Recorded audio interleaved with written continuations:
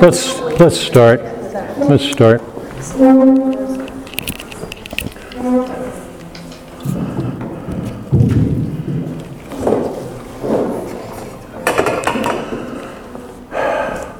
Melody, can you guys see all right?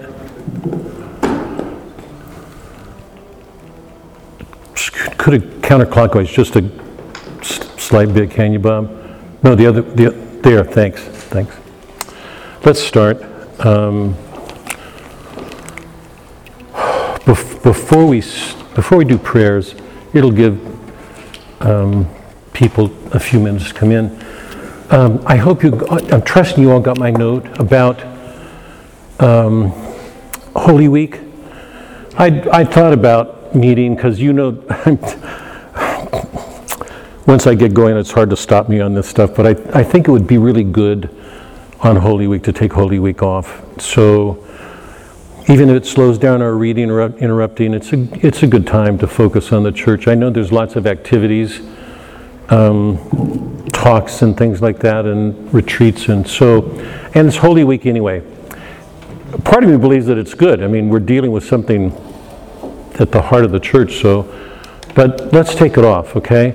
My question to everybody here, and that includes everybody online, is what to do about the week after Easter. Do you want to meet that Tuesday or wait a week? Because I know that kids are in and out, traveling, going back to school, and I don't know what your activities are like.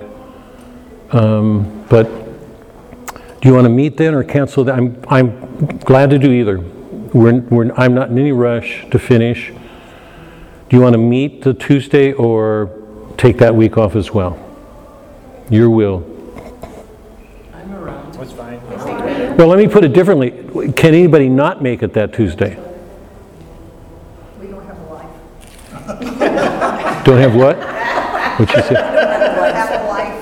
We're yours. We're all old enough where the kids are not even out. They're gone. Yeah. The kids are all gone. We are too. And you know I live in a cave, so this may be the one exception. God, I'm gonna start locking the doors for some of the people around here. I'm only thinking of two of them.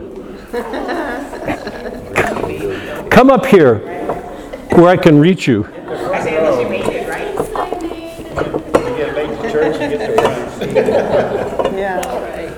Just made it in time for prayers. Good for you.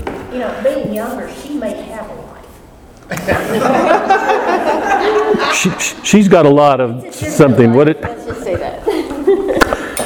We just had a quick talk about canceling Holy Week, so we're not meeting on Holy Week, and we're meeting the week after. Yes. Unless anybody can't make it, and we'll put it off. So we'll plan to meet the week after, and let me say, because I know Mary has to get out of here, and I'm planning to be on time. All of you have a good rest of Lent. Genuinely, and I'm saying that from my heart. Suzanne and I took on something hard for us. I mean, we'd always give up something, but this year we gave up wine. It's been one of the hardest things I've ever done. I'm not kidding. I'm so used to just, after 4 o'clock, before dinner, I'll go have some wine. After dinner, we'll have, and if things get tight somewhere, I'll go get a glass of wine.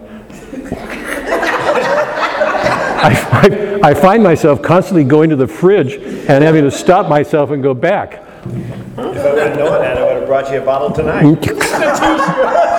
See, I would have, and we're not eating dessert, so I was not even going to go over there to that counter and look at what you all brought. Yeah. Maybe that's a reason not to meet the week after. Like the kids that eat all the chocolate on Easter Sunday. We'll bring wine that time. Oh, good. We'll just have fun. Yeah. Actually, because you guys throw a good party. Let's start. Get food and wine out of it. Here, right?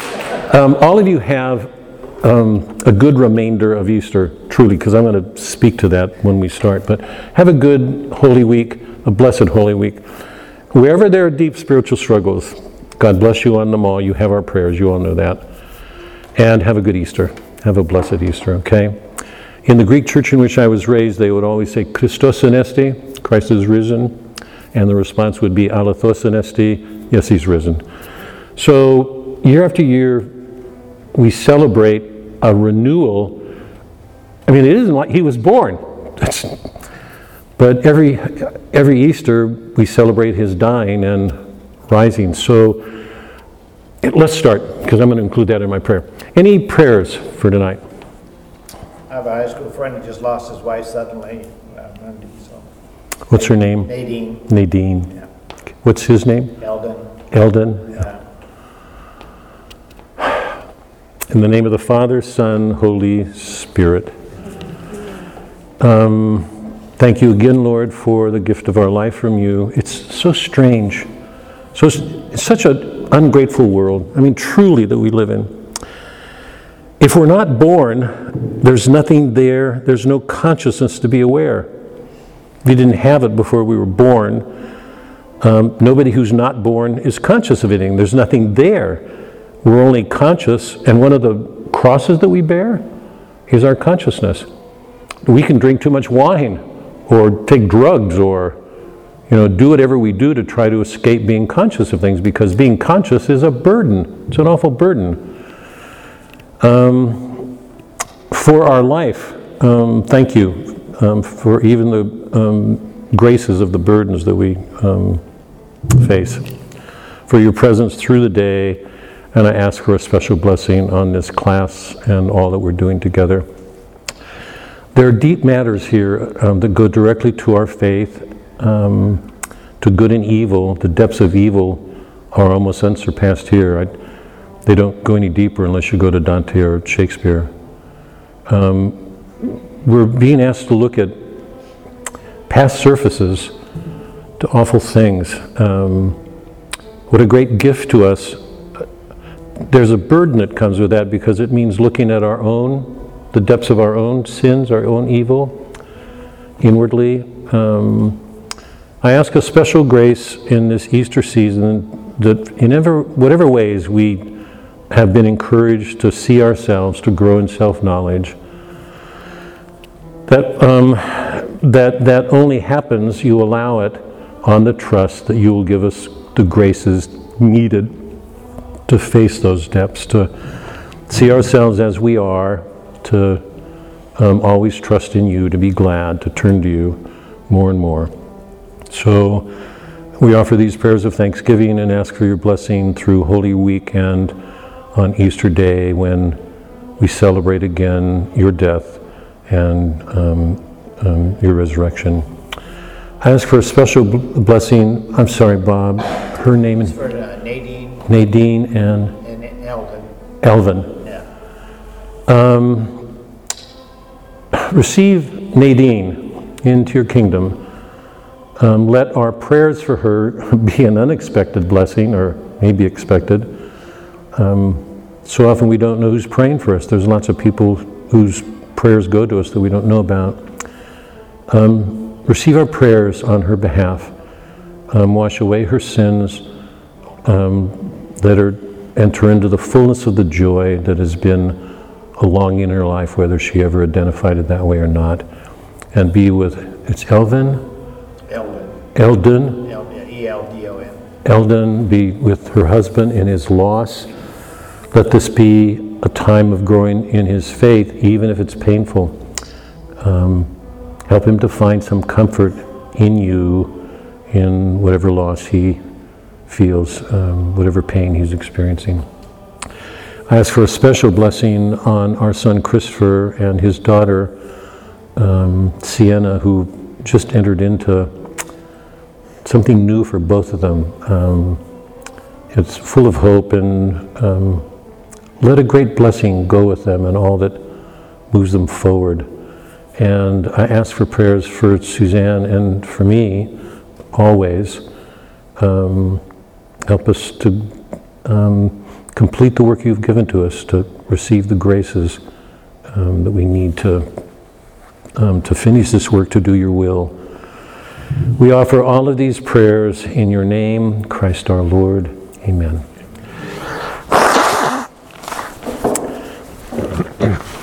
Okay, we've got Easter settled, I think.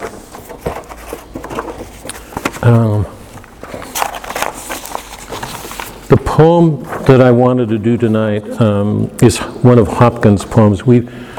Before we started Moby Dick, I deliberately, you won't have the Hopkins poem won't be there, but the notes for tonight will be. The Hopkins poem, I think I gave you again a couple of weeks ago, so it would be several weeks back. Or from your poetry packet. It's in the packet at home, so if you don't have it, get it out and look at it when you go home. But remember that before we started Moby Dick, I read a couple of the Hopkins poems that were real affirmations of God. God's grandeur and spring. They're wonderful celebrations of God's work in the world and affirming. And I read them because I knew we were going to get into dark waters once we got into Moby Dick. Now I'm going to read one of his dark poems. Remember, he was a Catholic priest, a convert from Anglicanism. He was actively involved in what was called the Tractarian movement in the 19th century. It was lots of Anglicans who gathered together to write tracts in the hope that it would help renew the church, because when they looked around at the Anglican church, the High English church, they were troubled that it had become so lax, so liberal.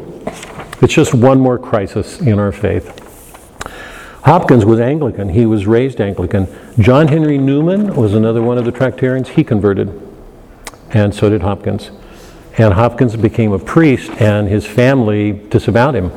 They were so upset, as you can imagine, becoming a Catholic in England. Just unheard of.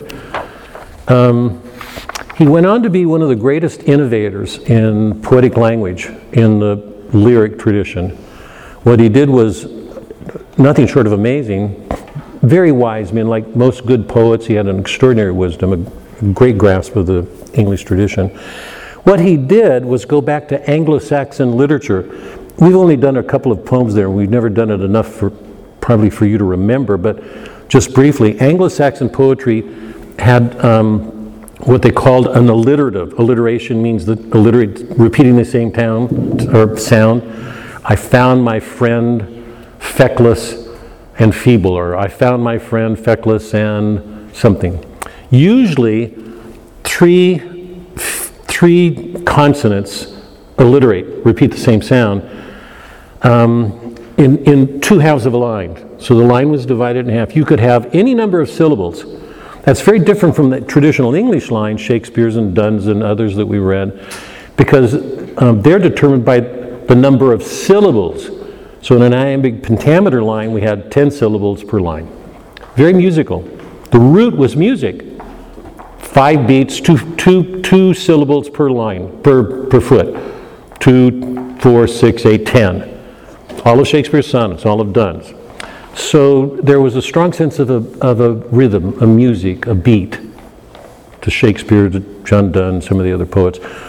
Supernatural love, which is a modern.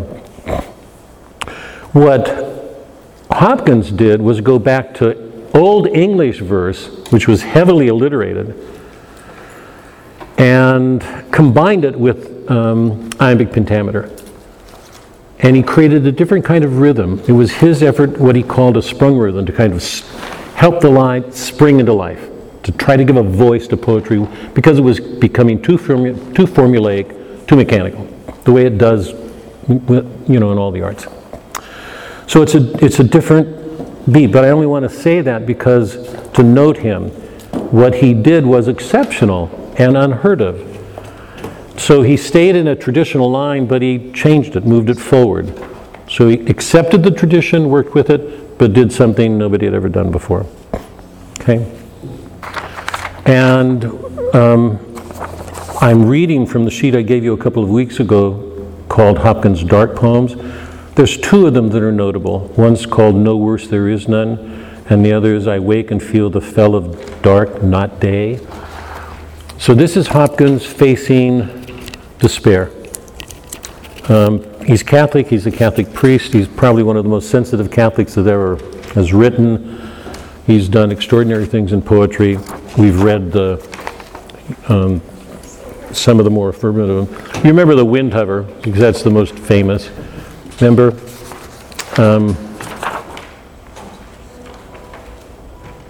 I caught this morning's minion. Then he goes on to describe the wind hover, and then it suddenly catches the wind and stops and buckles. And in that moment, he sees a relationship between the wind hover buckling and Christ on the cross buckling. And out of that buckling comes this extraordinary glory. Okay? These are two of his dark poems. When I get home tonight, I'll send an email to you if you don't have them with an attachment, okay? I'm reading only one of them called No Worst, There Is None. Gerard Manley Hopkins. No worst, there is none. Pitch past pitch of grief, more pangs will, schooled at 4 pangs, wilder ring. Whatever it is now, it will get worse. The darkness will deepen. Comforter, where is your comforting? It's Christ. Comforter, where is your comforting? Remember, he knows, I'm going to start this over again because I shouldn't be doing these comments. I don't like interrupting poem. The center of his life is Christ on the cross. He turns to him for comfort, and he knows if he turns to him for solace when he's suffering, it's going to take him to the middle of the cross. It's not like enablers today are going to say, everything will be better tomorrow, be cheerful, cheer up. You'll see in the poem, he's not going to allow that. So he's got Christ, that's who he gave his life to when he became priest. It defines everything he does. No worst there is none. No worst there is none. Pitch past pitch of grief, more pangs will, schooled at 4 pangs, wilder ring. It will wring more out of me. Comforter, where is your comforting? Mary, mother of us, where is your relief?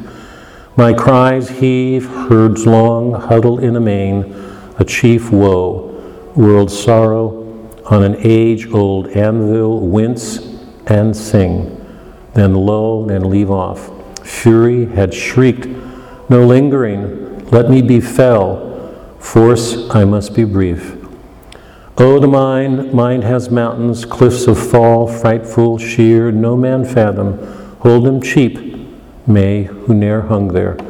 People who've never had to go to those depths won't think much of them. Nor does long our small durance deal with that steep or deep. Here, creep, wretch, under a comfort serves in a whirlwind. All life death does end, and each day dies with sleep. It's like he takes consolation that it'll be over, but he knows there may be more again. Remember, Hopkins uses the Italian sonnet, the first 8 lines, the 2 quatrains, 4 rhyming lines, 2 sets of 4 lines. In the quatrain, in the Italian sonnet, he always gives an immediate experience. The bird flying, the pain he feels, whatever it is, spring. He gives an exact rendering the way literature does. It takes us back to the world for us to experience it as we do. No abstractions, no ideas. We're back in real life. But the sestet that always follows it is a reflection. So it's the mind reflecting back on an experience, bringing something to it that the mind can. Okay? Here, one more time, and then I'll. No worse there is none, pitch past pitch of grief, more pangs will, schooled at 4 pangs, wilder ring. Comforter, where is your comforting? Mary, mother of us, where is your relief? My cries heave, herds long, huddle in amain, a chief woe, world sorrow, on an age-old anvil wince and sing, then lull, then leave off. Fury had shrieked, no lingering, let me be fell, force, I must be brief. Oh, the mind has mountains, cliffs of fall, frightful, sheer, no man fathom. Hold them cheap, may, who ne'er hung there, nor does long our small durance deal with that steep or deep. Here, creep, wretch, under a comfort serves in a whirlwind. All life, death does end, and each day dies with sleep. Okay. Let's start. I want to do just a very quick review tonight and then get on to those chapters after the town ho gam, remember? But just a couple of notes first. Up to this point, we've been reading a work that I think is probably one of the most important works of American literature that have been written. Mid-19th century, it's in the middle of a crisis in which the Christian faith, which was the founding faith of America, is in crisis.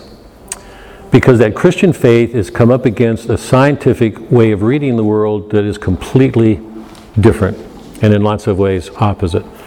Science cannot know God. It cannot know beginnings and ends. It cannot. It pretends like it can, it can't. It cannot know God, and it cannot know evil. So a Christian faith is staggering. It's a Protestant world through and through. We've seen that from the beginning to the point when the ship takes off for sea. It's a Protestant world, and it's full of failings, hypocrisies everywhere.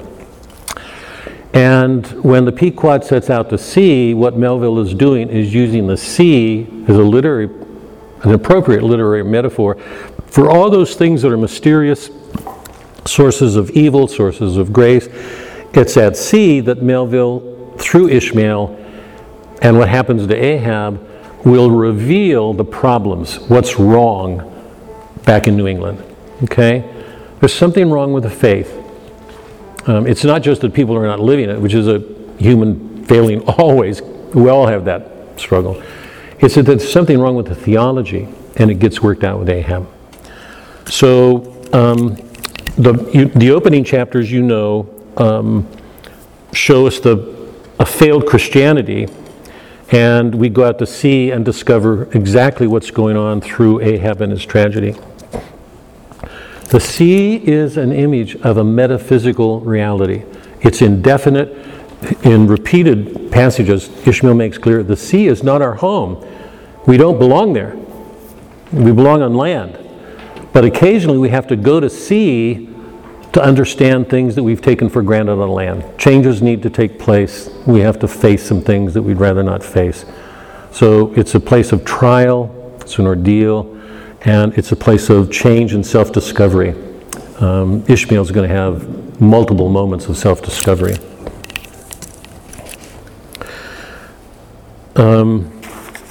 Now tonight, I want to cover a couple of things in review, but just to go ahead to point out where we're going. Last week, when we finished, we had just looked at the town host story, and you remember that the story was amazing. It was a story about Steelkilt and his mate. And Steelkilt started a mutiny when his mate asked him to do something. He refused to do it. They revolted, they formed a mutiny, they took over the ship, they lost it again, and Steelkilt got whipped in punishment. And he told the captain and the first mate if they lifted a hand against him and whipped him, he would kill them. And they did. When the first mate came on board and the captain chickened out, he took it in his own hands and whipped him. And because he was punished, Steelkilt was released, and in that state of being released, he watched for an opportunity to kill the first mate. So he was making a net and a ball, presumably to hit him and knock him overboard, and then something happened. The town host sighted Moby Dick, and they went after him, and in their pursuit, the whale took out Radney, the first mate. So Ishmael, when he records it, talks about it's being one of those moments I can't remember how he put it. It was beautifully put. I'll come to it when we do the reading. But it was a turn in providence that God had intervened on behalf of a man to save him from being damned. And that's a crucial story, as you can tell by the story, because Ishmael's on in fact, he's already damned himself. We saw, remember, in the quarterdeck and in the sunset, Ahab says, I'm damned. And the sun goes down, and we're to understand the light goes out of his soul. That's a moment when he gives himself up to being damned and blames everything on Moby Dick. In the town host story, we get a story of a man still killed who was going to kill a man, and by an act seemingly of chance, providentially, Moby Dick takes out the first mate, and still killed is saved. So by an act of divine providence, through Moby Dick, a man is saved from damnation. So you can see the tension there. Ahab has got it clear in his mind that Moby Dick is this agency of a divine malice. That metaphysically, whatever else you say about the divine order, there's an evil in it. And I'll come to that in a second. We've gone over this. There's an evil in that order. And I've suggested it comes from Calvin, from one of the most important Protestant divines. Calvin held that some men were predestined to damnation and the others were predestined to salvation. Man had no free will. It's absolutely crucial to see that. No free will. He's either damned or saved. And even if he does stupid things while he's saved, God's will is irresistible. That man will end up in heaven. Okay? Wait 1 second. So if some men are predestined to damnation because of some evil, where did that evil come from? It wasn't by an act of the man. It seems to impute an evil in God. Where else did that evil come from? It's like a positive evil working itself out in life. And that's what outrages Ahab. That he should be a product of that world. And there's something in him good enough, decent enough, I'm going to come back to this in a second, good enough to rebel against it. The trouble is that in his rebellion, he goes to the dark side. He damns his soul in order to carry out this vengeance. Okay? Connie, go ahead. You had... I was just wondering, it's not a silly question, but how do they know who's damned and who's not? Boy. I mean, how do you say, like when you're growing up, if you're acting, evil, Connie, that's such a good... Well, and here, let me make it even harder. How do you know for a Catholic, when you're taking the sacraments and you do all you should and maybe there's something evil going on in your mind? I mean, there's one answer to, and I'm not going to give that up right now, but it's a good question. Remember this is not going to answer your question, but I hope it will show you how complicated it is. Hawthorne was struggling with the same question. He deals with this, in Scarlet Letter, he's dealing with the founding generation. Everybody comes here to found a new order. The right religion. They've turned away from the Catholic Church because in their minds that was the Antichrist. The Catholic Church was the Antichrist. They came to found a new order of Christianity. That's the northern founding, not the southern, but the northern. Hawthorne goes back to that founding in Scarlet Letter. And early on we learned that there was a schism in that group. Anne Hutchinson said, I'm not going to follow your laws anymore because I'm following the Spirit. And the Spirit means being above laws. You follow Him, not the laws of a community. And the rest of the community said, evidence that you're saved is conformity to our laws. That's partly the answer. And Connie, I'm saying it, hoping everybody will see how true that is today in our world. Because what it did was produce a conformist tendency in America and an adversarial other. Today that adversarial tends to be celebrities, crooks, whatever they are. I mean, it's just they're saying hypocrites. You live like you're righteous and are saved, but altogether you're hypocritical. That division is still with us. So it's not an easy, and we're going to get to it in a second, and it's going to complicate it even farther. But tough question but that is what they were dealing with, okay? Ahab is, what makes his action tragic is that he was such a good man. All tragic heroes have to have something noble in them, or we won't feel the tragic fall. We won't feel the pity or fear. That's Aristotle. Those are the two tragic emotions that have to be cleansed. That person has Oedipus, Othello, you go where you will. They're all good men. But something happens to turn them, or we wouldn't feel sorry for them, the pity. And it has to be purged, cleansed, because pity and fear are enabling, arresting emotions. So we're going to go from the town host story, in which we get the counterpoise, the counterweight of the Ahab story. Here's a story of Moby Dick doing something that actually saved a man from damnation. Does Ahab see that? No. And Ishmael makes it clear that when the town host story is communicated to the Pequod crew, the captain doesn't know about it. The town ho captain doesn't know about it. Ahab never learns about it. So he never has, and would it have changed his mind if he had heard it anyway?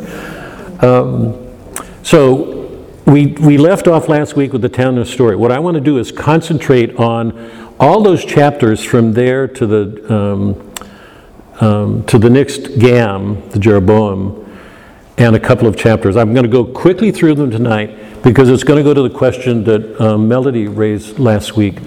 What's going on with Ishmael? Because I'm going to put it this way, and then I'm going to stop again and ask the question again. I don't want an answer now. From the town ho to the Jeroboam, to the shark massacre and Stubb killing a whale, nothing happens.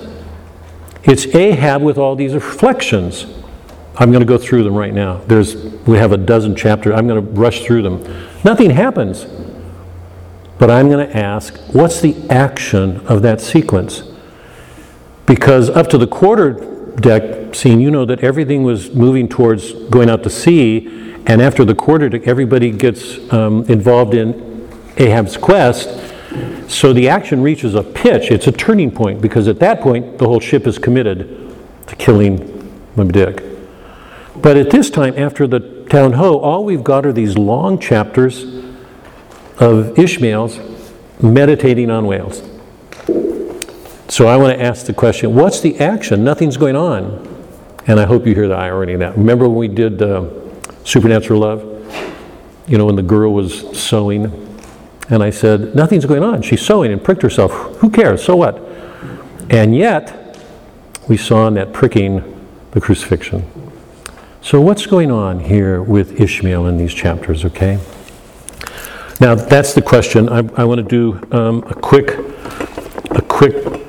glance over review. If you look at my notes, the ship, we said, is an image of a business enterprise going out to sea. The great irony is that it's supported by Quakers, by Protestants, who see themselves as very passive, quiestic, calm people. But they're described, remember, this is on my notes, they are fighting Quakers. They are Quakers with a vengeance. That's chapter 16. Again, chapter 16. Though peaceful in his belief, Bildad spilled tons and tons of gore, but it did not seem to concern him much, and very probably had long since come to the sage and sensible conclusion, and you can hear Bildad's tone in there. That's not Ishmael. That's Bildad sort of excusing himself. The sage and sensible conclusion that a man's religion is one thing and his practical world quite another. The world for the Protestant is divided. He's committed to making money, to making his life secure and settled. And I'm going to say the modern Catholic is faced with that temptation on a scale that I don't believe has ever existed. That's America, because America is principally a commercial regime. Its end is to make money, to be successful. Now remember, when you think about this, because you guys have got a long background, I'd really like your attention on this, because I want you to follow this closely. We started with Merchant of Venice. It was the prototype of the commercial regime, modern America. And the conflict was between Antonio as a Christian and Shylock as a Jew. They had two very different ways of reading the world. One of them involved a risk. One of them involved minimizing the risk and making money. That was Shylock. And remember, the two are brought together in the court battle. I don't want to rehearse that, but we started with ourselves, the commercial regime. We read Dante. Dante's Commedia was written during the time when Florence, as the first prototype of the commercial regime, along with Venice, was founded. The whole Divine Comedy is a critique of the commercial regime. So, what's that, 1300? 600 years, two and a half centuries before America was founded, we've got the finest critique, one of the finest critiques of the commercial regime we've ever had. Because you know that all the scenes that we looked at were in terms of conflicts between church and state in the commercial republic. And remember, most of the people in hell were Catholics. Lots of them were popes and priests and bishops. But the point I want to underscore here, and we did Othello, commercial regime, the tragic side. So Merchant of Venice is the comic, Othello, tragic. Hold on to this. Iago is the most evil person that I've ever encountered in all of my experiences in literature. He's pure evil. Is he tragic? No. Because there's nothing good in him to lose. Everything he did was destructive. We saw that. Shakespeare is showing us that there's something inherent native to the commercial republic that produces that kind of evil. Remember Iago? But the point I want to underscore here is Iago's not tragic. He's pure evil. He can't be. Fedallah is pure evil. Can he be tragic? No. Can Ahab? Yes. Because he really is a good man, and his motives when he started were good. He was trying to defend something, the dignity of human free will. So one of the things that we're missing, lots of critics will maintain, and I'm certainly with them, is we lack a tragic sense today. Suzanne and I were talking about it, and I can't remember what today, you know, I mean, you can't go on the news without seeing somebody blaming somebody else for something. Victims everywhere and blaming, it's the same story. And she was saying that you can't even turn to sciences today because people don't even believe in the sciences. The sciences contradict themselves a lot. She said it's created all these little gods, that each person is his own god. There's only science. And if you deny that, because science can't give us God anyway, we live in a world in which whatever people believe is real for them. That's reality. There is no reality. That was the thesis of C.S. Lewis's Abolition. Iago can't be tragic. Fedallah can't be tragic. Ahab is a tragic figure, precisely because there's something really noble in what he's set out to do. It's absolutely important to see that, or we won't feel what we should about what happens. Okay. What's at issue here is religious belief, and we see early on that Ishmael finds himself turning from it. He's the outcast one. He's Ishmael because he finds there's no place for him in that among the chosen people. Because in their own minds, the Protestants of that age saw themselves as the real people of God, that America was going to be devoted to this new world. Ishmael is an outcast. He no longer believes in them. And we see it concretely. Remember when he's worshiping with Queequeg, and he says, what will God have me do? I must turn idolater. He worships with him. And the Presbyterians, which is one of the major religions then, looks down on him. Remember, because he spends all this time with this cannibal who's clearly a savage. He's among the regenerate. He's not baptized, so he's probably among the damned. One of the things that distinguished, and Mary, it's partly an answer to your question, but I'm struggling with it. I don't know that I can answer it better than we did last week, but when that inner voice speaks to us, you said, how do we know that it's not God? Remember, I was giving an example sometimes of the way a voice inside of us speaks and asked where did that come from in the character I was reading from. It's clearly the devil. How do we distinguish between that inner voice conscience when it's something evil speaking to us and something divine? A hard question to answer. Well, I mean, one of the things that can be said in the voice that I was using, that voice is petulant, defiant, self-serving, proud. And the reason I'm mentioning that right now is one of the things that Melville and Hawthorne shared is this belief in the brotherhood of sin. That what the founding Protestant generation did was separate themselves out because all those who were predestined were saved. So when we read Scarlet Letter, you'll see everybody in that community acts as if they're saved. They hate Hester Prynne. She's pregnant. She's got an illegitimate child. That's proof that she's among the damned. So they're judging by outward appearances. And they're conforming. They're supporting each other. Melville is shattering that, so was Hawthorne. We'll get to him, okay? But Melville and Hawthorne both believed in the brotherhood of sin, that it's only when you recognize your sins, that you carry them, that you can bring something better to the world. Otherwise, you're among the self-righteous, you're saved, and that's the way you present Christ. So, one of the things to keep in mind in the whole overriding action is the question, does Ahab ever come to a point of recognition, which is one of the qualities of the tragic hero, remember? Does he see, or does he remain blind? And Ishmael, who signed up on the quest, committed himself to it, does he learn to see himself? Yes, he does, repeatedly, and you know that. I mean, we'll see it. Early on, remember, after the chapter, he comes back and he says, my heart was softening.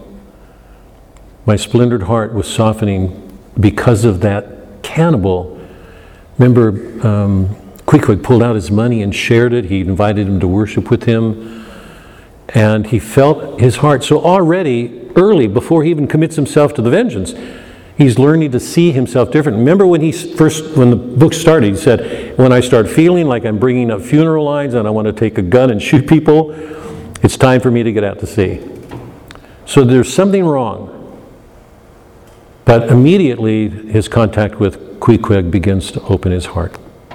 And that will be the first of many changes in Ishmael's life. Okay. So in Ahab, we've got a man who's fixed in his righteousness, who's determined to take vengeance on this thing, get back at him. And Ishmael, who commits himself to that quest, and then we have to see what happens to him, okay? But that's the whole of the story, okay? Let me stop. I want to go to the readings of those chapters after the town hoe up to the Jeroboam. But any questions or comments on what we're doing at this point?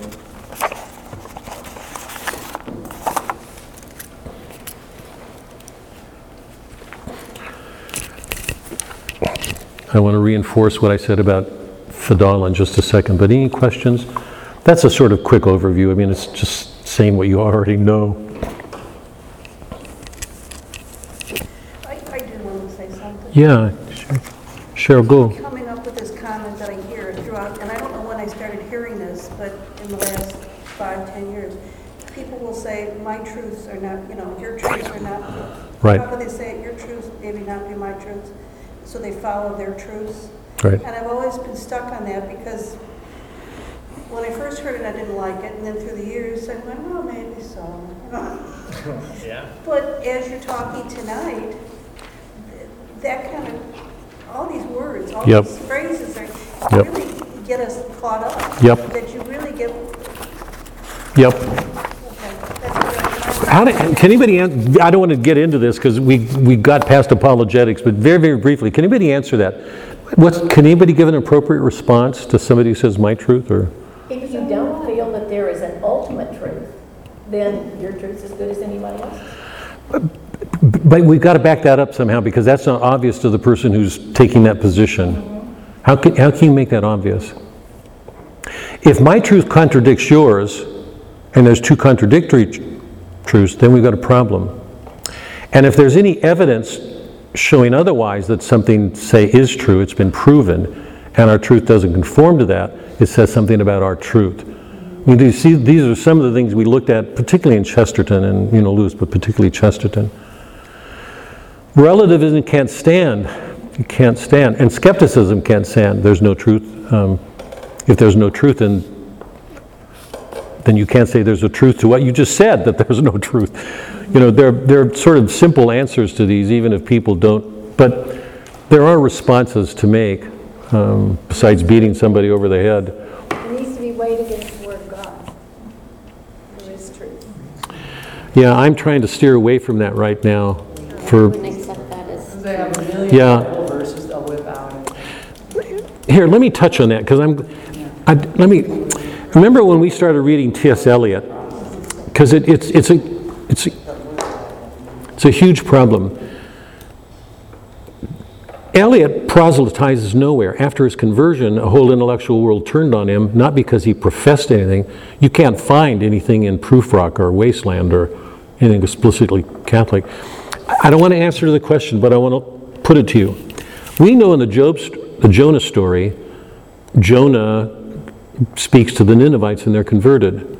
And you know that I've been arguing, and we'll pick it up in other chapters, that Ishmael is a Jonah figure. He's fleeing God, he's running away, he gets caught up with the whale, he gets saved by it, he's the only survivor. He comes back to tell us a story. Okay? Now let me just say this and then leave it. He doesn't proselytize anywhere. He's not speaking on behalf of any religion because the religions already showed they're failing. What does he do? And you know my position on this, because most modern critics are going to say insoluble mystery, inscrutable mystery. You know, that we can't, that's full of confusion, and it drives me nuts. If there's anything you can say, and one critic says that Melville is denying a logocentric universe and the presence of a logos in nature. You know, the logos is a sign of reason of God everywhere in the universe. The logos is Christ. He's saying it's denying a logocentric universe. This book is one of the most logocentric books I have ever read in my life. I'll get more and more into that as we go.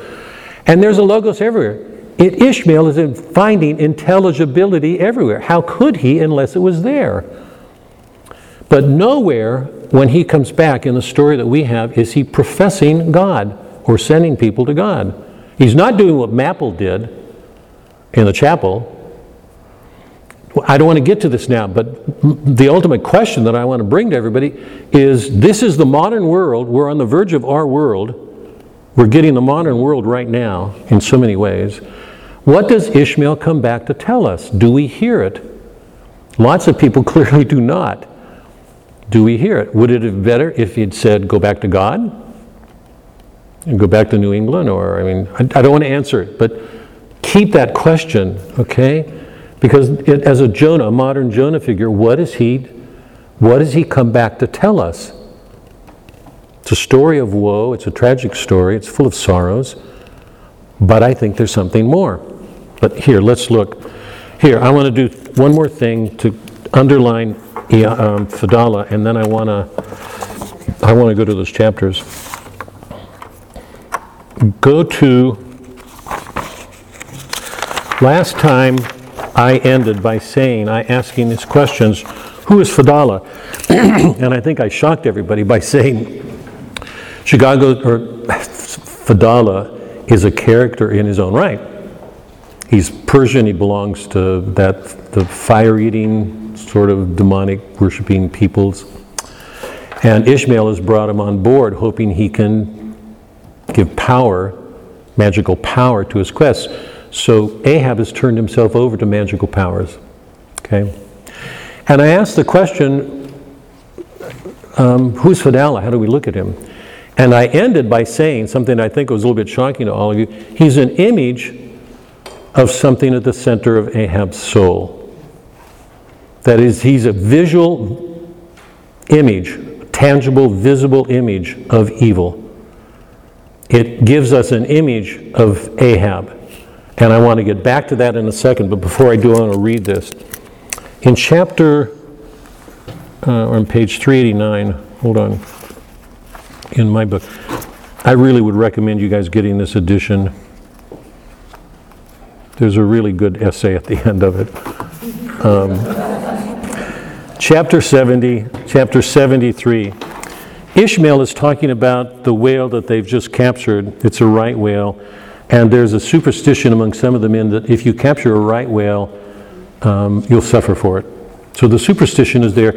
Ahab wants it as a prudential matter. He wants it to right the ship because remember they have the head of a sperm whale on one side of the ship that's canting it, that's leaning it. So he talks about this. I don't want to go in, but at the end, he ends that chapter with this description. This is the end of chapter 73, page 389 in this text. Meanwhile, Fedallah was calmly eyeing the right whale's head, and ever and anon glancing from the deep wrinkles there to the lines in his own hand. And Ahab chanced so to stand that the Parsi, that's another word for Fedallah, identifying him where he comes from, occupied his shadow. While if the Parsi shadow was there at all, it seemed only to blend with and lengthen Ahab's. As the crew toiled on, Laplandish speculations were bandied among them concerning all these things. Now, just before that, when Stubb and Flask are talking as they bring the white whale to the Pequod, they talk about Fedallah, and Flask is the one who keeps asking questions, and Stubb is the one, he's the hermit, who acts like he has all these answers. Back on 386, it's a couple pages earlier. Sink him. I never look at him at all, but even if I get a chance, a dark night, and he's standing hard by the bulwarks, and no one by look down there. Flask, he's pointing down, dark. I, Flask, I take that Fedallah to be the devil in disguise. Do you believe that Clockable story about his having been stowed? Baloney, he says. Blast him, now that I think of it, he's always wanting oakum to stuff into the toes of his boots, because he thinks in his boots he's got, what do you call them, the hoofs of the devil, and he's stuffing tobacco in there to make up the room. He sleeps in his boot, don't he, goes on. Go down a few lines. What's the old man have such much to do with him striking up a swap or a bargain, I suppose? Bargain about what? Why, do you see the old man is hard bent after that white whale, and the devil there is trying to come round him and get him to swap away his silver watch, or his soul, or something of that sort, and then he'll surrender Moby Dick. Poor Stubb, you are skylarking. He said, he can't do that. Stubb proceeds to say, when Flask says, how's he going to do that? He says, if that devil ever comes close to me, gives me lip, gives me any problem, I'll handle him. The next page. 3 Spaniards, Adventures of those 3 bloody-minded soldados. Did you read it there, Flask? Where did you get this story? No, never saw such a book, heard of it though, but now tell me, Stubb, do you suppose that the devil you was speaking of just now was that the same that you say is on board the Pequod? Now, in the passage above, it's an allusion to the Job story, and you probably would miss it. It goes, this is, I don't know, Flask, but the devil is a curious chap and a wicked one, I tell you. Why, they say as how he went sauntering into the old flagship, that's heaven, once switching his tail about devilishly easy and gentlemanlike and inquiring of the old governor, that's God, asking if God was at home. Well, he was at home and asked the devil what he wanted. The devil switching his hoofs up and says, I want John. That's Job. The play on words here. What for, says the old governor, God. What business is that of yours, says the devil, getting mad. I want to use him. Take him, says the governor. And by the Lord, Flask, if the devil didn't give John the Asiatic collar before he got through with him, I'll eat this whole whale in one mouthful. Because the devil's saying to God, I'm going to have Jonah. So just for those of you who haven't read it along, remember, the devil goes to God. And God looks at Job as one of his most righteous, and the devil says, no, he's not. And let me prove it to you. God gives the devil freedom to tempt Job, and you know from the story, he loses everything. Everything. His family, his possessions. He gets really angry. He challenges God at the end, and God has words for it. But that's a play. Now, a couple of things here. All of this seems like fun and games, and Flask says, let him try to get me. Here. Go down a few paragraphs. Now, if he's as old as all those hoops of yours come to, and he's going to live forever, 388. Suppose she should take it into his head to duck you, Flask says. I should like to see him try it. I give him such a pair of black eyes that he wouldn't dare to show his face in the admiral's cabin again for a long time, let alone down in the orlop, the lower deck, there, where he lives, and hereabouts on the upper deck where he sneaks so much. Damn the devil, Flask. Do you suppose I'm afraid of the devil? Who's afraid of him except the old governor, God, who daresn't catch him and put him in double darbies, as he deserves, but let him go about kidnapping people, and signed a bond with him, that all the people the devil kidnap, he'll roast him. There's a governor. And he says again and again, let him come at me, I will take him down. Now before I look at those chapters, this is Fadala. But for a moment, what does this,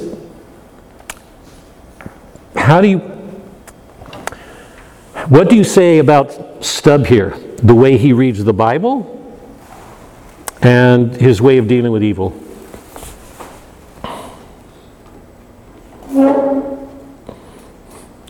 Well, he sounds contemptuous of God and speaks as if he's not afraid of the devil. Like he's been disappointed by God, or, I don't know, betrayed or something. He's definitely contemptuous. It says that God's afraid of the devil, he's not. Right. And he should have put the devil in chains. By the way, where is the devil in Dante?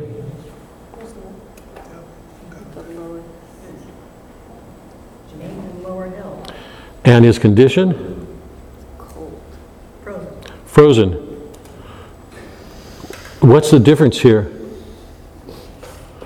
Why for Dante is Satan been defeated? Wait a minute, we've done 2 Gospels and we did Revelation. So we've seen the battle involving Christ and we know the outcome. What's the difference between Stubb's understanding of God and the devil and Dante's?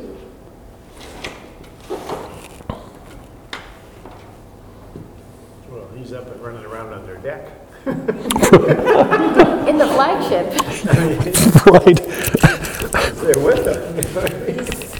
He's at large and capturing, kidnapping people, and then God acts like his lackey or servant and roasts them.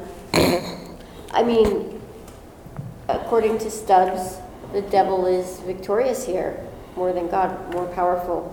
So he doesn't see, I guess, the victory of Christ.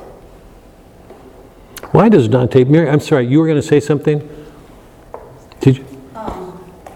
I don't see much of the divine here. Stubb doesn't seem to recognize the divinity of God. And he keeps it on his level of how much he's able to, his level of intelligence, which is not very much. Yeah. When it comes to these things. Yep. He knows a lot about whales. Yeah. But he doesn't see anything divine about God. Yeah. Remember that I've been saying to you, it's one of the reasons I have such problems with faith-based movies today, that there's an Aryan quality to the Protestant mind. Aryan claimed that Christ was all human. That was one of the early heresies. That there's a tendency to over-humanize him, to take away his divinity. One of the things you can say about Stubb here is he has no respect for anything evil. I mean, remember, one of the things I said last night, so I made a couple of claims here. One is, once you turn away from the sacraments, Christianity descends into a moral code. It's a moral code. It's looked at in terms of respectability. If you're respectable, you're among the saved. How well does anybody living in that world deal with evil? Can you see it? How do you deal with it? I mean, Mary, spot on. I mean, and she put it beautifully. He reduces it to his level. And by the way, wonderful, who has the last word on this? Well, you don't know. Who has the last word on this? The devil or Stubb at the end? Is Fadala saved? Or does Stubb defeat him? Everybody in the ship goes down. When a man presumes to take on evil that way, does he have any idea? Satan was the highest of God's creation. Flirt with Satan, and you might as well be turning against God, because he has that kind of power. Why is Satan chained frozen in ice in Dante? Because Christ defeated him in the death and resurrection. We read that passage when Christ said, new heaven, new earth. The moment he defeats him, the whole order of Christianity changes. With that passage in Matthew, go back to it. When Christ says, it's in Matthew. Why does he say, what are his words there with, what I've told you will come, all that I've told you will come before this generation passes? How can he say that? Because he's going to die and come to life again. The minute he does that, a whole new order is brought into the world. How many Christians believe in it? Here's a man who's saying, God's failing. I'm not, I'll take him out. God. And how's his reading of Scripture? Governor, Job, flagship. That's his reading of the Job story. This guy Satan goes to the governor and says, I want this guy and I'm going to swallow him in one bite, which is what Satan does anyway. But is everybody following the parody here? I mean, it's stark. It's a stark critique of what happens when people are left to read the Bible alone. Everybody, any questions or? So Melville didn't want people reading the Bible alone. I know he was against the Puritan mindset, but was he suggesting we all become Catholic and read with the church or the mind of the church? Or? You're going to have to wait until the end of this book and ask that question again. We're not there. And Mary was saying, are we done tonight? I looked at that. Oh, we're not close to being done. I do not want to drag this out. You know that. You asked me if I finished the book, and I'm like, should I have? No. I hope not. No, but we've got, you know that I do not want to, I will not drag this out because I don't like what it does to people. I'm not going to rush through it. I think we're moving at a good pace, but it'll take a couple more. And those will be the central questions that we'll ask when we get to the end. What is Ishmael? What is Melville bringing back to this Christian America that's failing in its calling? Any other questions before we look at the Ishmael chapters?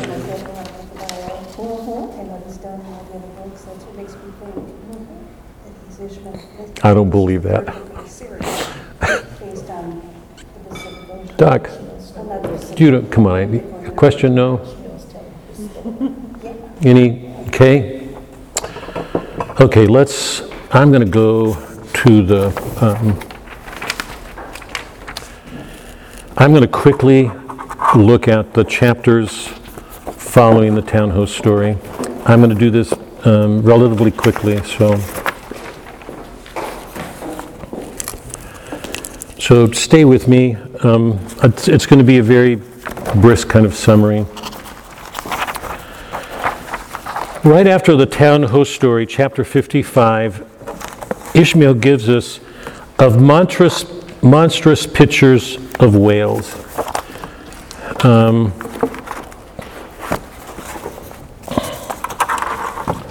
Sorry, I've got to get myself organized here.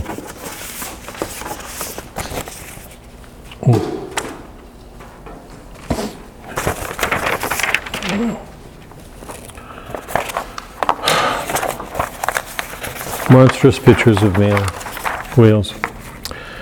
This is chapter 55 on our page 323.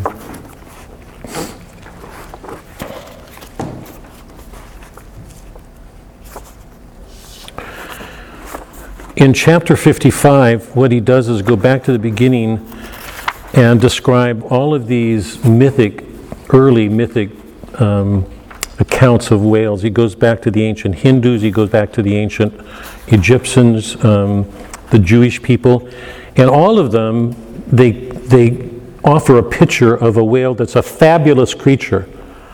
Now, in the chapter that I just read, where they're talking about the right whale, and it ends with that description about Vidala, in that chapter, I didn't read the passage, but Ishmael makes mention of Locke and Kant. Locke was an empiricist. He believed that the only reality we could know is our senses, what's delivered to our senses. Kant believed that we had innate ideas in our heads and we projected those ideas. So what we see in the world are our own ideas. By the way, that goes directly to this thing the chair was talking about. If that's what directs us, then what's in my head is what's real to me, even if somebody else doesn't see it. It leaves people in their heads. So Locke is in a world present to our senses. Kant is in a world present to our ideas in our head, and both of them are contradictory. And he's using those as examples of the whale on one side and the whale on, and he says, get rid of them. He's quite clear, get rid of them. Here, he's going back to the ancient peoples, and he says on the second page, 319 in my book, as for the bookbinder's whale, winding like a vine stalk around the stalk of a descending anchor, as stamped and gilded, the way they do up these, books, old and new, that is a very picturesque but purely fabulous creature. So the early accounts of the whale were all fabulous, mythic. Go on over a page. But quitting all these unprofessional attempts, let us glance at those pictures of Leviathan purporting to be sober, scientific, and he describes the scientist's presentation of whales. So he's setting off the mythic against the scientific.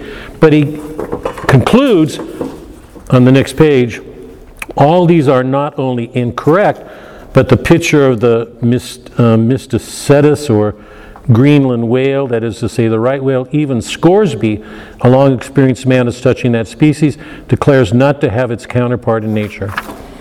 So even the scientists miss. Okay? 56. Now hold on. We've just encountered, remember, the quarterdeck. Then we got Moby Dick with all of its marvelous properties Ishmael gave us. Then we got the whiteness of the whale, this mysterious power it seems to have.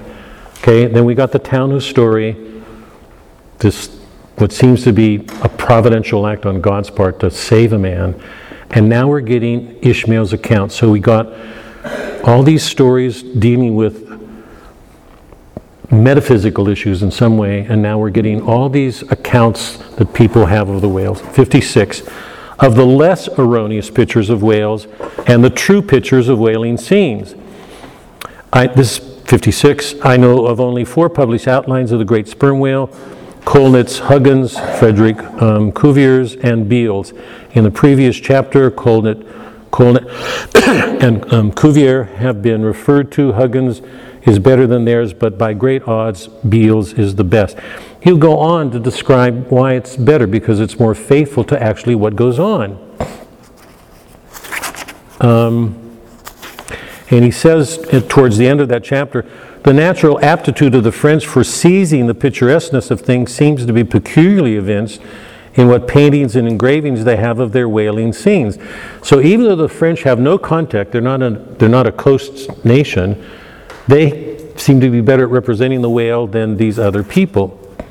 Chapter 57, of whales in paint, teeth, wood, sheet iron, stone, goes on. He begins by describing this man who lost his leg, who gives a picture of the event. And he takes that as a true representation of what happened. He says, but though forever mounted on that stump, never stump speech, he doesn't get up to make a stump speech to make things of it like politicians do all the time. Does the poor whaleman make, but with downcast eyes stands ruefully contemplating his own amputation. We can trust his picture because he experienced it and suffered from it. Chapter 55, the Brit. It's this, as he describes it, it's this yellow substance upon which the right whale largely feeds.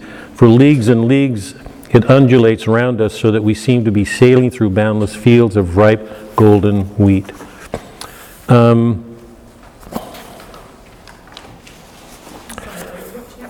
This is chapter 58. And it's here in one of these statements that he makes repeatedly. He describes the effect of the Brit, as you look at it, as a meadow. It's so peaceful and calm and, what's the word? Quiet, I'm missing the word, but tranquil.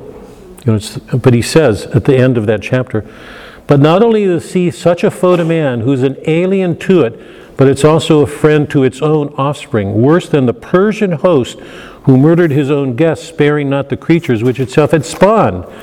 Like a savage tigress that tossing in the jungle overlays her own cubs, so the sea dashes even the mightiest whales against the rocks and leaves them there side by side with the split wrecks of ships. No mercy, no power, but its own controls it. Panting and snorting like a mad battle steed that has lost its rider, the masterless ocean overturns the globe. He goes down at the very end. For as this appalling ocean surrounds the verdant land, remember, land's our home, it's where we belong, so in the soul of man there lies one insular Tahiti full of peace and joy, but encompassed by all the horrors of the half-known life. God keep thee, push not off from that isle, thou canst never return. 60, the line, he describes two harpoons that are towards the bow of the boat after the harpooner's made his first cast, and they're supposed to follow it up with other casts to make sure the whale gets killed. But he says, sorry? Did we skip 59? I'm skipping some, yeah. Right. I'm not going to do everything. See, I just want to get a picture here. You're at 60? Right now we're on 60. So he describes the line by which these harpooners are attached to the boat, and he says, thus the whale line folds the whole boat in its complicated coils, twisting and writhing around it in almost every direction. So once the first harpooner makes his cast, there are other two harpooners that are tied by these lines. And sometimes because of the jerk of the boat when the whale takes it or waves, the line will start twisting and coiling, and it's got this sharp harpoon on it. So he says, they seem as Indian jugglers with the deadliest snakes supportively festooning their limbs with all these twists. At the end of 60, again, is the profound calm which only apparently precedes in prophecies of the storm is perhaps more awful than the storm itself, for indeed the calm is but the wrapper and an envelope of the storm, contains in itself the seemingly harmless, rifle holds the fatal power and the ball and the explosion. So the graceful repose of the line, as it silently serpentines about the oarsman before being brought into actual play, this is a thing which carries more of true terror than any other aspect of this dangerous affair. But why say more? All men live enveloped in whale lines, all are born with halters around their necks, but it's only when caught in the swift sudden turn of death that mortals realize the silent, subtle, ever-present perils of life. So, he says, we all live in them. Remember, his presentation is on the surface, things look good. When you look at America today, with all of our comfort, security, money, wealth, suburbia life, everything has the appearance of goodness. Look at the news making the headlines every day and set it against that outward appearance. So what is Ishmael doing? I don't want to just, again, here he is meditating on something, in this case it's the line, and draws an analogy. It's at this point that Stubb kills a whale and then eats. Turn to 64. This is wonderful. 64. Stubb's whale had been killed some distance from the ship. It was a calm, so forming a tandem of 3 boats, we commenced the slow business of towing the trophy to the Pequod. So they have all these men doing this on page 351, a second page in. A stake, ere I sleep, you, Dagu, overboard you go, and cut me one from the small. So he has to go below it and risk the sharps to get Stubb his meat. 352, about midnight that steak was cut and cooked and lighted by 2 lanterns of sperm oil. Some people think that's an insult added to injury. Stubb stoutly stood up to his spermaceti supper at the capstan head, as if that capstan were a sideboard, nor was Stubb the only banqueter on whale's flesh that night, mingling their mumblings, listen to this line, mingling their mumblings with their own his own mastications, thousands of sharks swarming round the dead Leviathan, smackingly feasted on its fatness. If that isn't alliteration at its height, I don't know what it. He asked this question because, and it troubles him because he says the sharks go at it, and what they do is leave this bowl-like effect from their. How in the world they can, do that without chapping? But they don't. They just go at it and leave these big bowl-like empty pockets in their place. He's trying to eat his dinner, but he can't eat it comfortably. His dinner is spoiled because the sharks are making all this noise. On page 353, 2 pages later, blast me if I can hear my own voice. Away, cook, and deliver my message. Here, take this lantern with whale oil. Snatching one from his sideboard. Now, then, go and preach to him. Suddenly taking the offered lantern, old Fleece limped across the side. He goes out to preach to the sharks. He's very Christian in his obedience. Fellow critters, I was ordered here to say that you must stop that damn nose there. You hear? Stop that damn smacking. Oh, dit lip. Master Stubb say that you can fill your damn bellies up to do the hatching, but by gore, you must stop that damn racket. Cook here interposed Stubb, accompanying the word with a sudden slap on the cook. Why, damn your eyes, you mustn't swear that way when you're preaching. This is the guy who just gave us the Jonah story, by the way. Swear that way when you're preaching. That's no way to convert sinners, Cook. I hope you're all... Remember the parody that started at home in Nantucket and with Maple, Hussey, Coffin, Bildug, Peleg. It's still on board. It's now on board. That's no way to convert sinners, Cook. Who dat? Then preach to him yourself. Suddenly turning to go. No, Cook, go on. Well then, beloved fellow critters. Right, exclaimed Stubb approvingly. Coax them to it. Try that, and Fleece contained. Do you all sharks and by nature very voracious? Yet I'd say to you fellow critters that voraciousness, stop that damn slapping the tail. How you think to hear? Suppose you keep up such damn slapping and biting there? Cook, cried Stubb, collaring. I won't have this swearing. Oh, God. Not swearing will make you more Christian. Oh, God. Anyway, the cook goes on like that, and finally, he's not successful. The sharks continue to eat. Page 355, and a page later. Come back, Cook. The cook is disgusted and angry. Not only at the sharks now, but Stubb. Come back, Cook. Here, hand me those tongs. Now take that bit of steak there and tell me if you think that steak cooked it. He wants his steak to be just exactly as he wants. The sharks aren't cooperating. The cook's not cooperating. Take it, I say, holding the tongs toward. Take it and taste it. Faintly smacking his withered lips over it for a moment, the old Negro muttered, best cooked steak I ever taste. Juicy, berry juicy. Cook, said Stubb, do you belong to the church? Passed one once in Cape Town, said the old man sullenly. And you have once in your life passed a holy church in Cape Town where you doubtless heard a holy person addressing his hearer and his beloved fellow creatures. Have you, Cook? He's saying, you're such a hypocrite. You've passed these churches and you can't do better than this. Finally, the cook will have nothing to do with him. You expect to go out to a maintop, do you, Cook, when you're dead? But don't you know the higher you climb, the colder it gets? Maintop, huh? Didn't say that at all, said Fleece. Again, the sulks.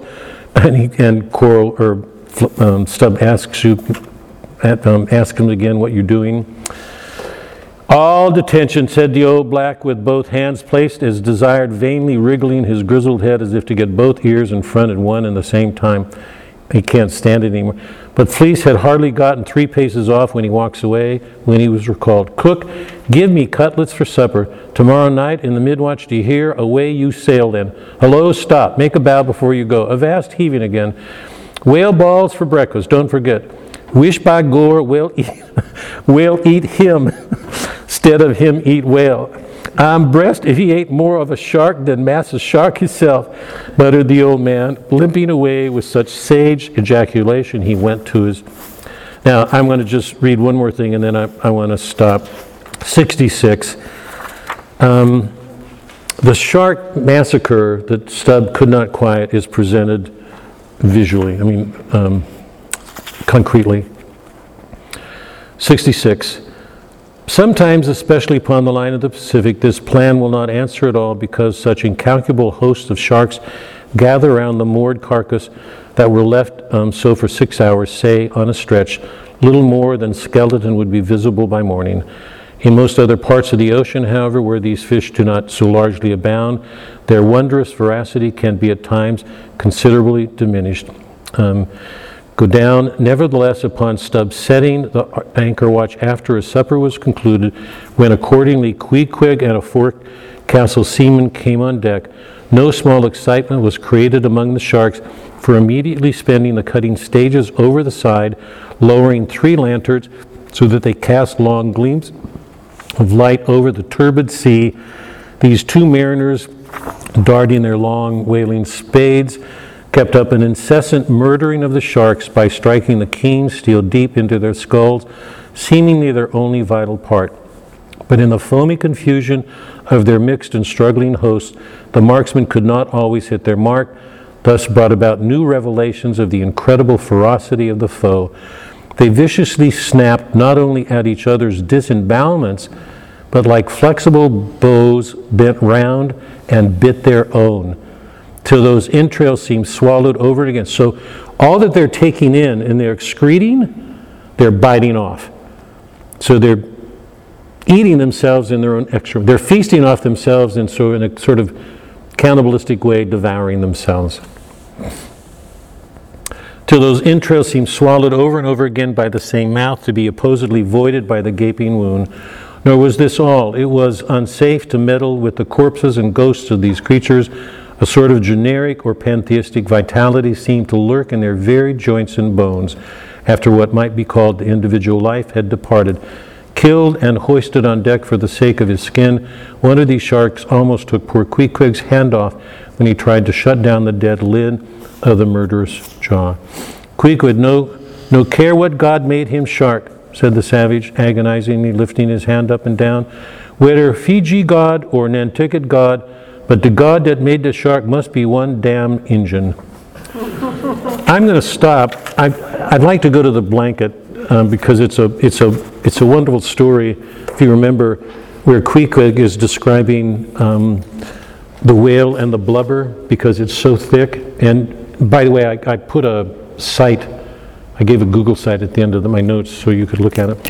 I Googled mammal whale. It's a wonderful site showing you pictures of the whale and the skeleton. Ishmael at one point says that scientists who try to look at the skeleton to configure it get it all wrong because the skeleton doesn't match the configuration of the whale at all. It's so different. Google it and just see. But in the blanket, he's described as a mammal. He's warm-blooded, not a fish. So he's protected by his coating when he goes to the equator where it's hot, and he's protected by his coat when he goes to the extremes, under the polar ice caps. And Ishmael's last words of that chapter, the blanket, are wonderful words. So he's described this whale in its amazing ability to go in whatever circumstances. He's indifferent. He can manage whatever the circumstances. He ends this chapter saying, this is 68, it does seem to me that herein we see the rare virtue of a strong individual vitality and the rare virtue of thick walls and the rare virtue of interior spaciousness. O man, admire and model thyself after the whale. Do thou too remain warm among ice. Do thou too live in a world without being of it. How long have we heard that growing up? To be in the world without being of it. Be cool at the equator. Keep thy blood fluid at the pole. Like the great dome of St. Peter's. It's another positive allusion to Catholicism. What are we going to do with it? And like the great whale, retain, O man, in all seasons a temperature of thine own. But how easy and how hopeless to teach these fine things. Of erections, how few are domed like St. Peter's. Of creatures, how few vast as the whale. So let me just stop in the remaining time. So here are my questions. Up to the quarter deck and the first lowering, there was a clear action. Things were happening. I mean, in a modern Hollywood sense. People were taking action. Things were happening. it was in the first lowering that we saw Fadala come out. So what was in shade was brought forth. So up to then, there's this action. And then we get the town host story in which the Ahab Moby Dick story is reversed. Steelkilt is saved. Or, yeah, he's saved from being damned by Moby Dick.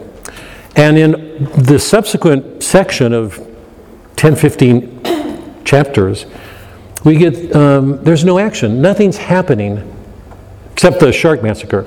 And I want to come to that. But how do we describe what's happening? Leave out the shark massacres. I want to come to that separately. Up to the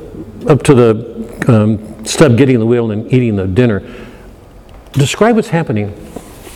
Nothing in the way of action like the first section is going on. How do we describe it? What's going on?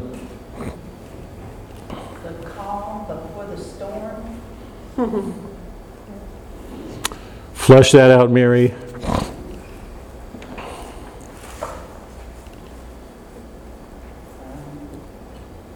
guess they're just getting ready in case something does happen. They're hoping something does happen. The Sphinx chapter, which I didn't read, is it's a beautiful chapter. It's Ahab looking at the whale and saying he has gone to the depths of the sea. He has seen what nobody else has seen.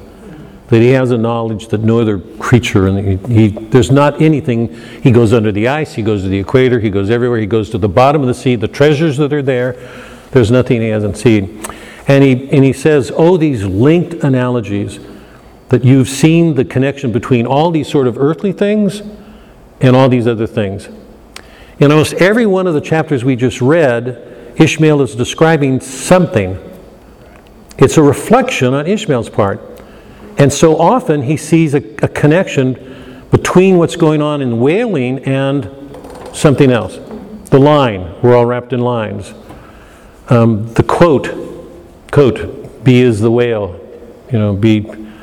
You can pick out every chapter, but what's going on in those chapters? Is the action stopped? Is it the calm before the storm?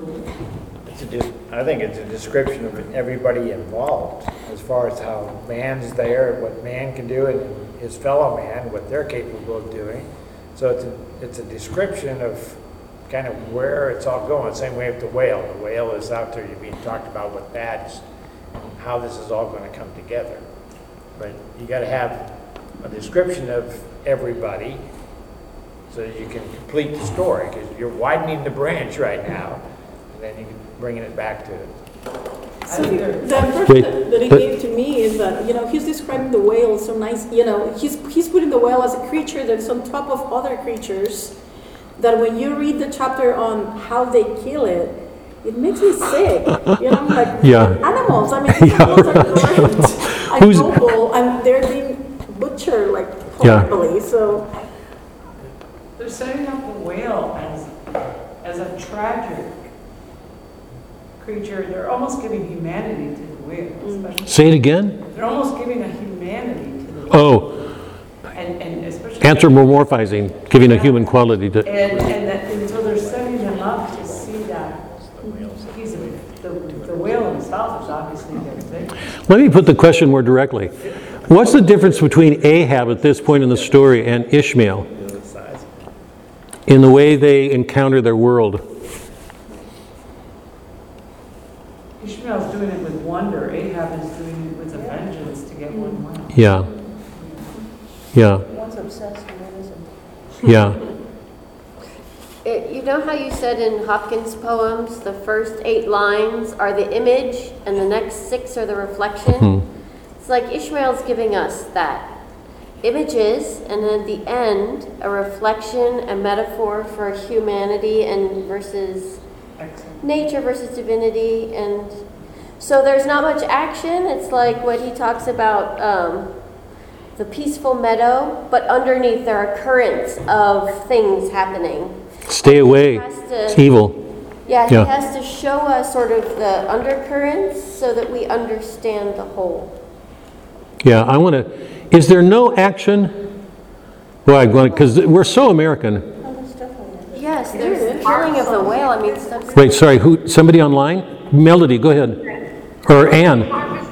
harvesting. I feel like everybody's harvesting the whale.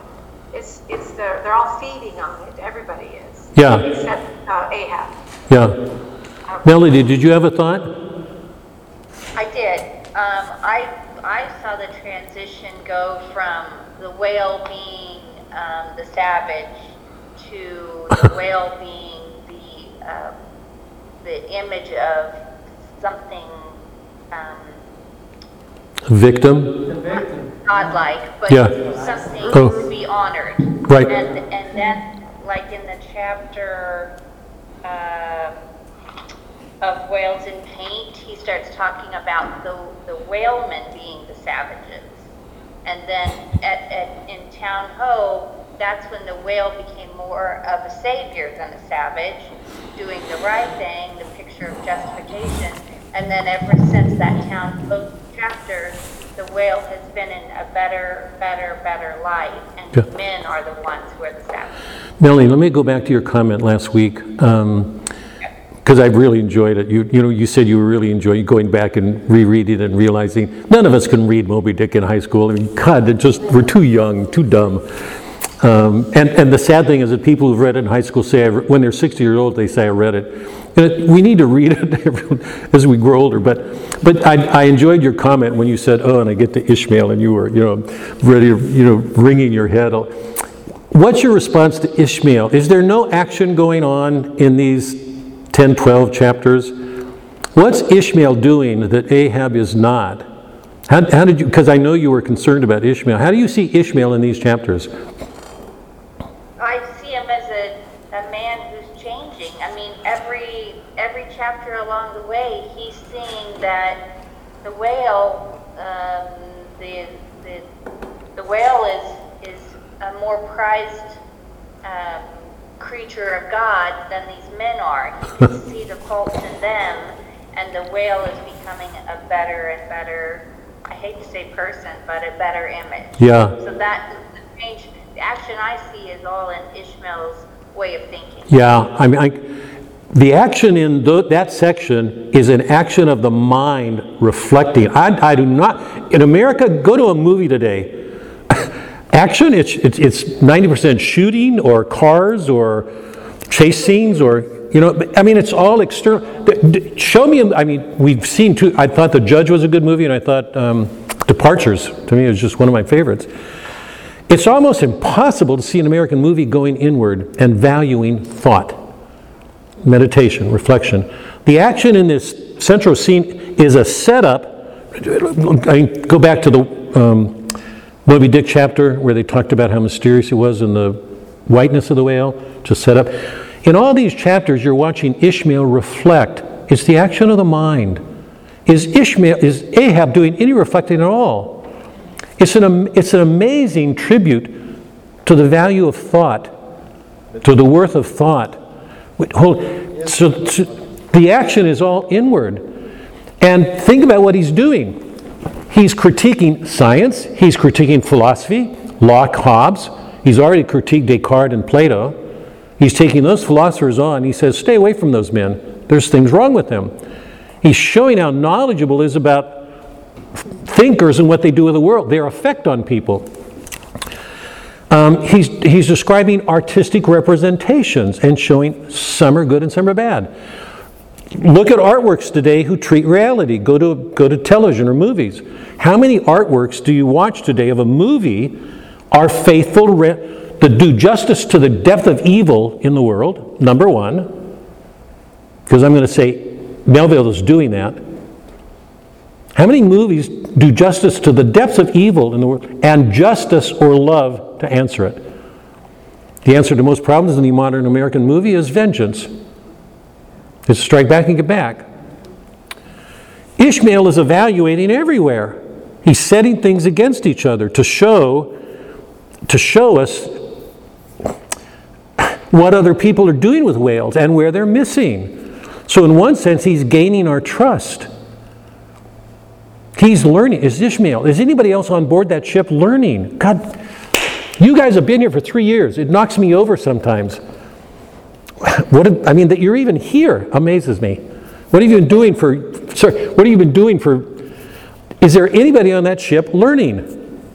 No, I feel like Ishmael is having an awareness. He keeps going over, as the rest of them are kind of in their everyday. Their jobs. And they're just going through the motions and not Yeah. seeing it as he grows and becomes Yeah. more aware. But that was his whole mission when he got on the ship, Yeah. to get away from land and get away Right. from his. But I think it opened Right. it more than he ever expected. Yeah. Because Yes. The ocean is teaching Yes. him so much. And I'm going to go a step farther. Just it seemed I love these chapters. I'm laughing because Melody was ringing because I remember the first time I read it. Who wants to read about a line or Brit or, I mean, I don't know how many readings it took me to get past that, Melody. I'm saying it sort of honestly. But I look at them now, they are things of such beauty to me right now because we're watching a mind. And here's what I want to understand. We're watching a mind find goodness in being. He can't look at anything without finding goodness. What's Ahab's and the Protestant mind on nature? Melville's doing an extraordinary thing right now. We're going to get to it at the end when I say, what does he bring back? The Protestant mind looks at nature and finds what? Evil. It's an inherently fallen world. It's corrupt. If it's corrupt, why not attack it? The two Protestant divines, man has no free will, nature is, in essence, evil. Ishmael's looking out in this world, and he can't look at anything, a line, squid. He's facing the evil of things very clearly. He sees it and presents it to us, and he finds goodness all around him. He's teaching us to see the world as it is, and to trust him, because he takes such pains with it. Without this section, it goes back to the way that a high schooler sees it. They go out on vengeance to get the white whale, and the whale kills them all. Right. Oh, that's funny. Go ahead. The point I want to underscore is it's important to see that where nothing seems to be going on, it's not in terms of the action of a business enterprise being successful, if I can underscore it that way. It's not a business enterprise being successful. There's somebody doing something in his mind, thinking about it, that's offering a different way of viewing the world from anything else going on in that ship. Don't you think, though, that the Indian, the primitive guy, yeah, don't you think he had so much influence on him, too, because he had such a different look? He did. I mean, he's a good man. Yeah, how he looked at everything. I think Yeah. it opened him up also once he started. But remember, in the allegory, you've got Ahab and you've got the mates. Well, you've got Ahab and Fadala. I'm going to take 1 minute with that before we leave. We've got Ahab and Fadala. I want to go back. You've got the mates, Starbuck, Stubb, Flask, who are white, reflective, presumably educated somewhat. And you've got the harpooners, who are native, who are not reflective. What Melville is showing us is, in some sense, the natural man. And it's his goodness. But the inability of the natural man to deal with evil. And Stubbs' parody, I mean, I love that. It almost, while I laugh at it, it leaves me pained. That he looks at Fadal and evil as if he can just, take on the devil and slap her around. I'm too old. I mean, if evil's been so much a part of my life in literature, and I mean, personally knowing it, and encountering it in our world. I've said this to you guys before. You do not want to play around with Satan. You just do not. And Stubb is passing it off. Here, one last thing before we go, and then let me. When you think about Fadala, because I think last class when I made that statement, a lot of you were a little bit shocked and said, when I said Fadala is an image. Hold on to this. If you read Shakespeare, the modern world begins with the Reformation and the Scientific Revolution. 16th, 17th century is the beginning of the modern world. We've been in this modern world for centuries. It's nothing. The beginnings of it were already there. When you turn away from the Trinity, remember when we were in Dante's, the Divine Comedy, when we were going up the Paradiso, Dante began using those reflexive verbs.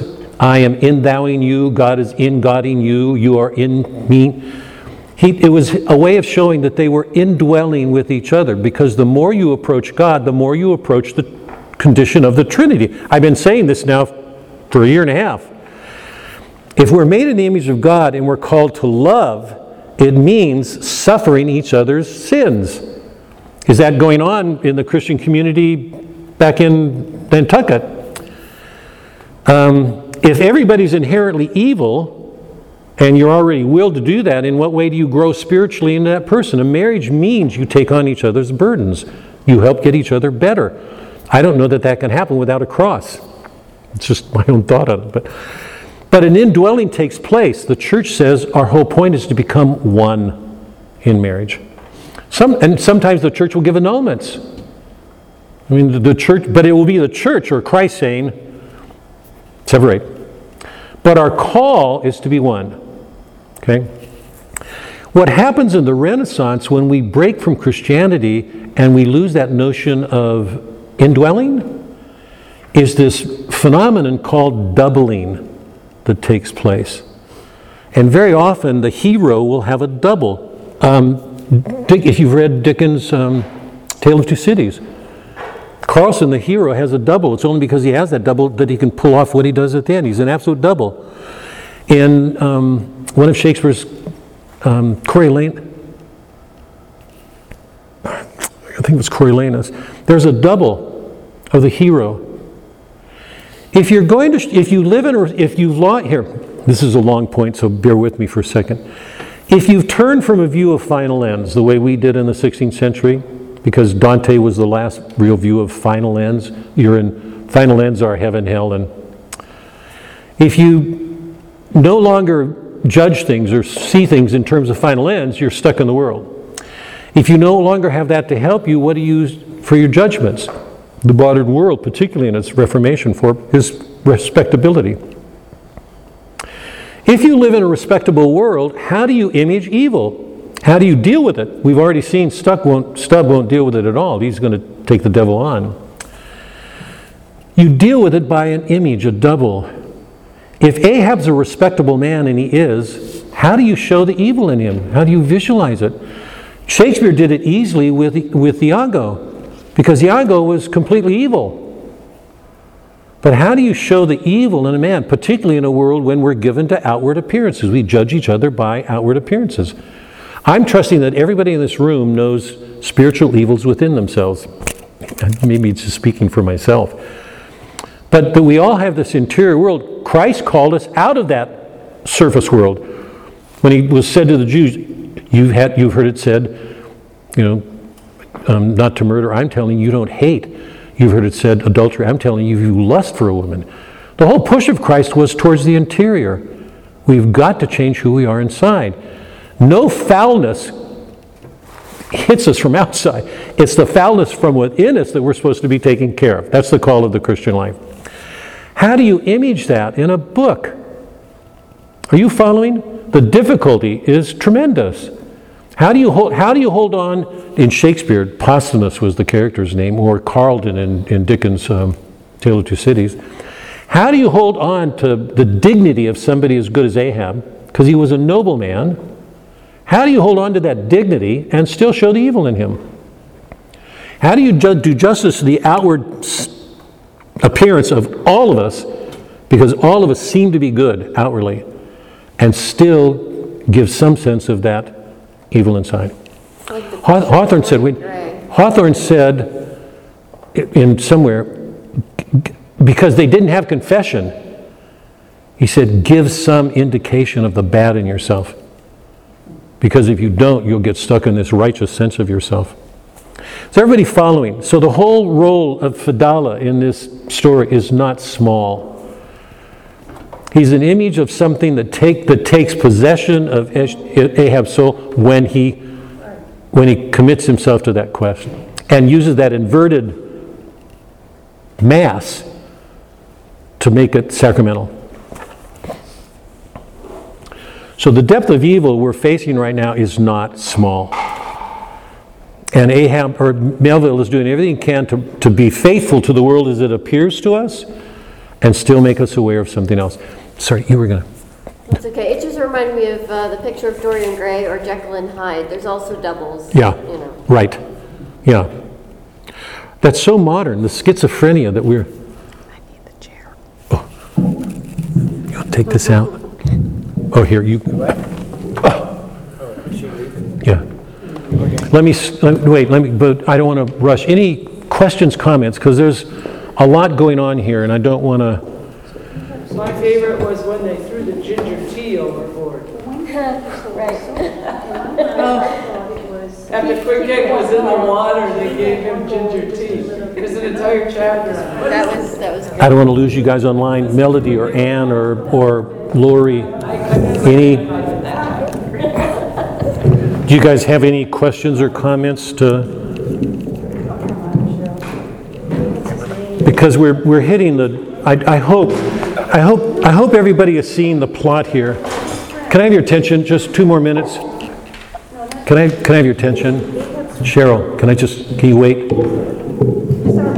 Cheryl, can you wait just a second? What I'd like everybody to see is this. There's a growing tension. The evil is getting deeper. When Ahab loses his soul and Fadala comes on board, and I just read you that passage, the evil is getting deeper. We're asked to look at evil in its depths, and something's going on in Ishmael that's seeing the goodness of being. There's a real tension taking place in the action of the movie, and part of it's invisible. We don't see an action with Ishmael. What we're watching is his mind. This ability to see goodness and evil as they are. So we've got the Ahab story on one level, and we've got Ishmael enclosing it. Remember, it's not in Ishmael. We're in Ishmael's mind. Everything we get is through him. So it's important to see that the Ahab story is contained in him. And what he's learning to see is this goodness to things. And to see things as they are. He does not mince word. I mean, the thing that he does with the shark massacre, what he's showing is there's something sharkish in humans. That's an image of us. On this, we're going after whales and we're disemboweling ourselves. We're actually undercutting ourselves. That's the effect of a business enterprise that is trying to exploit nature, to make it serve them or us. So right now, the action is deepening. Okay, let me stop. I'm sorry, because some of you may have had thoughts or... So Ishmael is telling the story after everything, he's experienced everything. Yeah. He comes back and tells us. So in these chapters where he's reflecting and thinking, we're seeing how he's processing the thing after it happened. Ahab does not have the luxury of doing that. So he may not... Is that the right way to put him? I mean, does he really want... If he had the luxury, would he have done it differently? No. You may not. I cannot ask what might have been. Okay, go ahead. But I'm wondering, while it was happening, was Ishmael that self-aware? Was he that thoughtful? Clearly he came back. This was his first whaling trip. He didn't know much about whales, but clearly he came back and did a ton of research and learned all about whales and looked up images and the history and the skeleton. Or encountered it in his life. I mean, after this first, right. Since this first voyage, on the first voyage he didn't know much.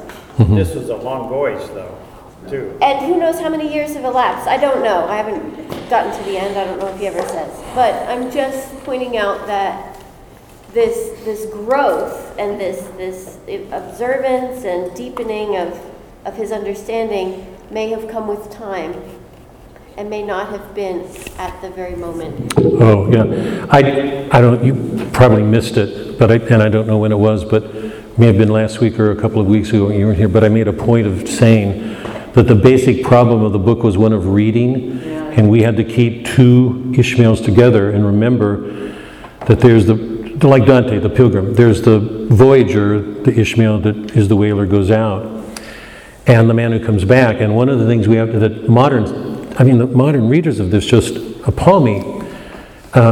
the Ishmael who comes back is a man who has survived a miracle. How does that color his perception? So there's the act of writing.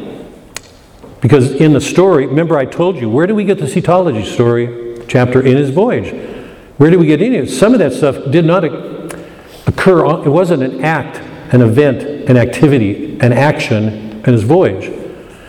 So the Ishmael we're getting is the Ishmael who's being faithful to a voyage and also offering something. And we cannot account for that until we get to the end.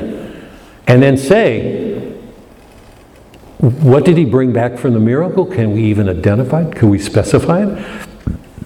Because not everything in the book took place on everything in the book took place in the voyage. So I've said it. This book is fundamentally about reading. Look at the way the Protestant reads the Bible. Look at the way these characters read the Bible. Look at the way they read nature. Ishmael's come back to tell us something. Look at the way we read him. This is so much about the way, look at the way Ahab reads nature. What happened to him?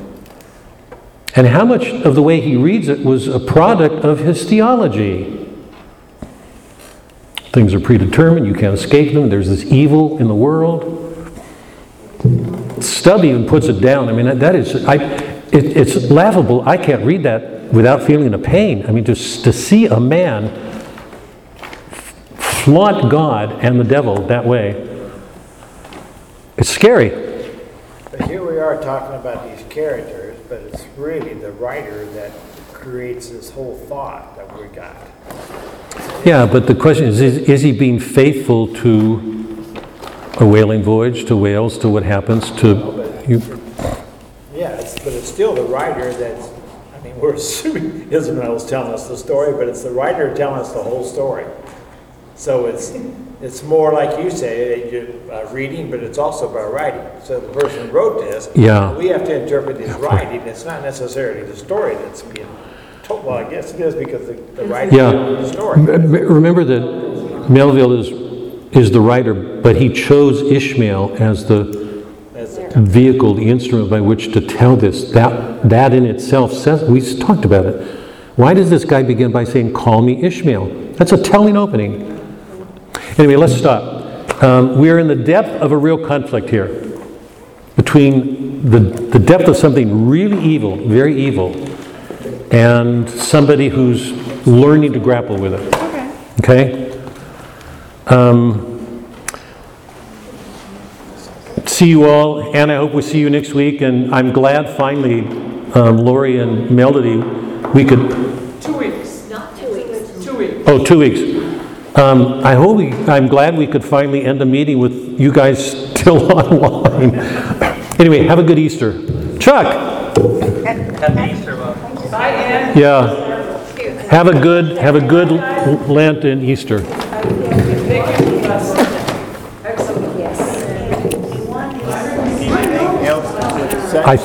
I'm good, Bob. Okay. Thank you. Don't forget your stuff there.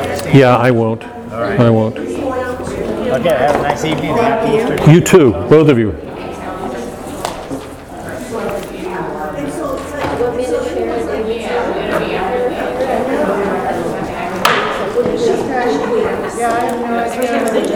Yeah, let's get together and I think it makes it much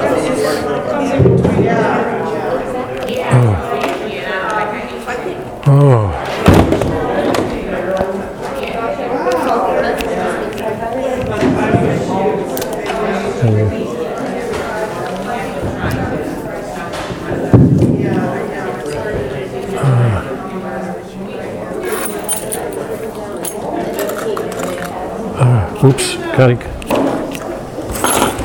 Okay, this is what I want to ask you. You didn't bring up anything about Starbucks.